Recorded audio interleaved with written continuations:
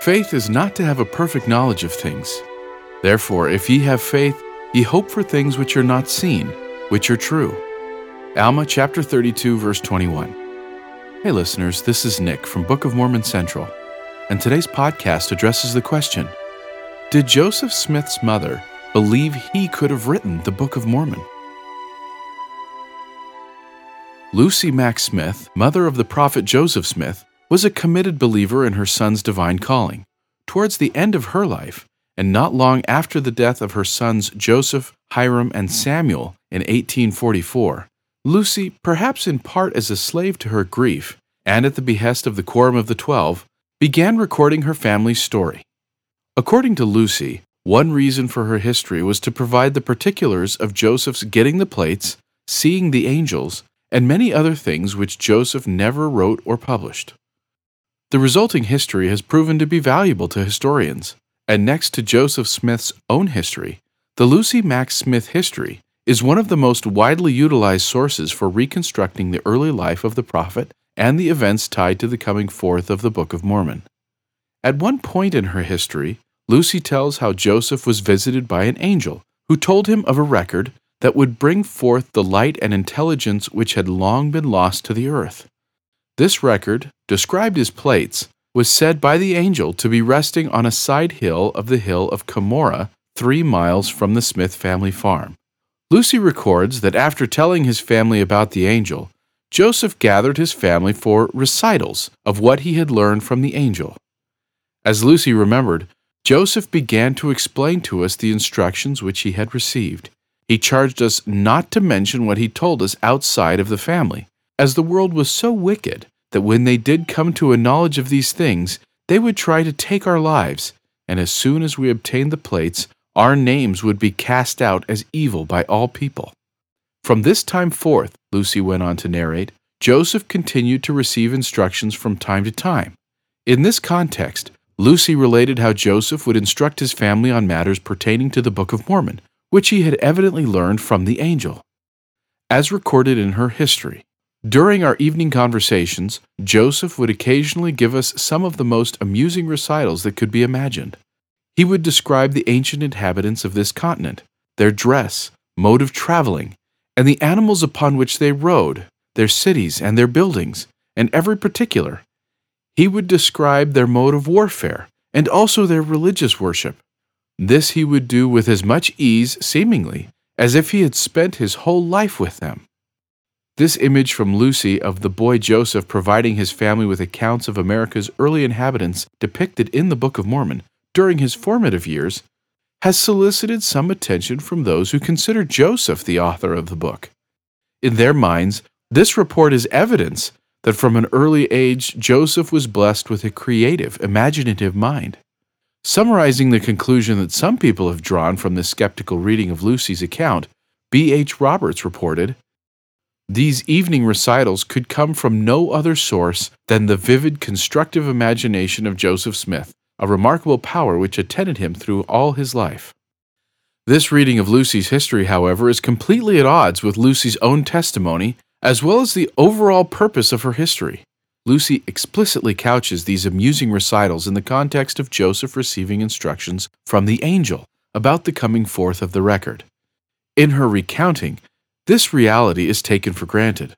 Never does Lucy hint that her son was an imaginative storyteller spinning yarn with the family. Rather, the family interpreted Joseph's accounts as a sign that he was truly inspired of God. We were now confirmed in the opinion, wrote Lucy, that God was about to bring to light something upon which we could stay our minds, or that would give us a more perfect knowledge of the plan of salvation. This, she indicated, caused the Smith family greatly to rejoice.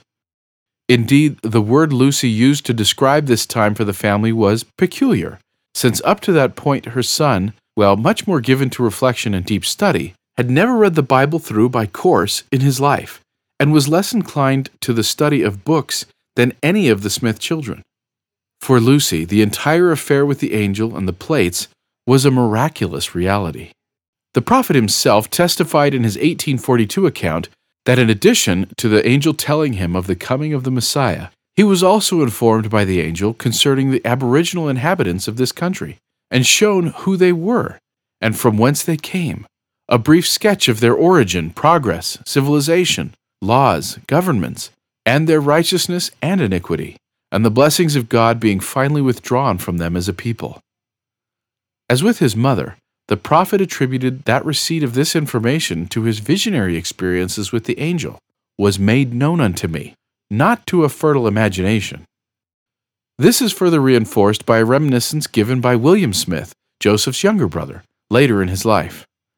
The angel again appeared to Joseph the morning after their first encounter on the night of the 21st or 22nd of September, 1823, William recounted, and told him to call his father's house together and communicate to them the visions he had received. As William continued, he accordingly asked us to come to the house, as he had something to tell us.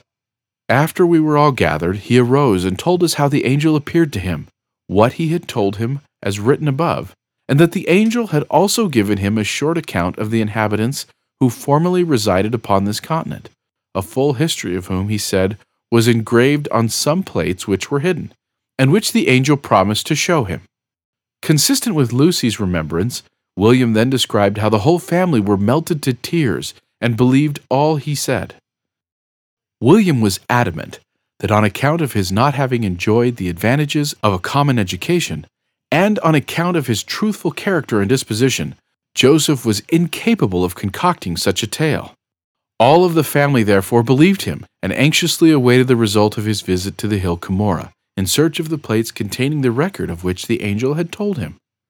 Wandle Mace, who became acquainted with Lucy and Joseph Sr., remembered Lucy telling him how in their family meetings Joseph would describe the appearance of the Nephites, their mode of dress and warfare, their implements of husbandry, etc., and many things which he had seen in vision. According to Mace, this caused the Smith family to rejoice. Truly ours was a happy family, he quoted Lucy as exclaiming, for although persecuted by preachers, Joseph had seen a vision. As with William's remembrance, Mace's reminiscence is clear that Lucy understood Joseph's knowledge of the ancient Nephites as coming by revelation, not his imagination. Many who disbelieve the testimony of Joseph Smith will likely continue to suspect that the prophet's youthful imagination was the source of the Book of Mormon. Be that as it may, the skeptical approach cannot feasibly enlist Lucy Mack Smith or other members of the Smith family to its side. The surviving historical sources from the members of the Smith family are unequivocal in their affirmative faith in Joseph's report of his angelic encounters. Lucy's statement in context is the voice of a witness seeing a miracle taking place through Joseph's encounter with Moroni and the Book of Mormon, observed one writer. The serious and inspiring flavor of her statement, sadly, is often abused by others who want to turn Joseph into an entertaining storyteller who was skilled at making stuff up, thus explaining away Book of Mormon origins as the work of Joseph's imagination.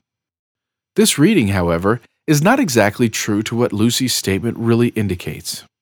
Moreover, Lucy's testimony of her son's divine calling was shared by all the rest of the family.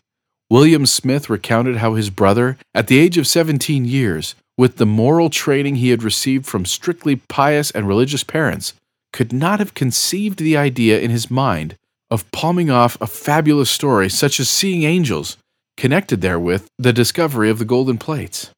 He insisted that there was not a single member of the family of sufficient age to know right from wrong, but what had implicit confidence in the statements made by his brother Joseph concerning his vision and the knowledge he thereby obtained concerning the plates.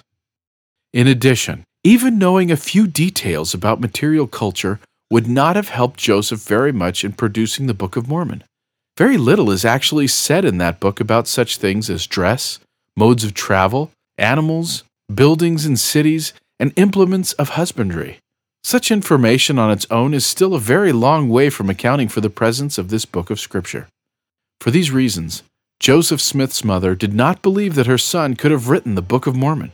Far from casting doubt on Joseph's credibility, Lucy's consistent testimony that her son's amusing recitals originated from Moroni's instructions bolsters faith in the prophet's claims. Thank you for listening. To find out more, please visit bookofmormoncentral.org and then click on Know Why.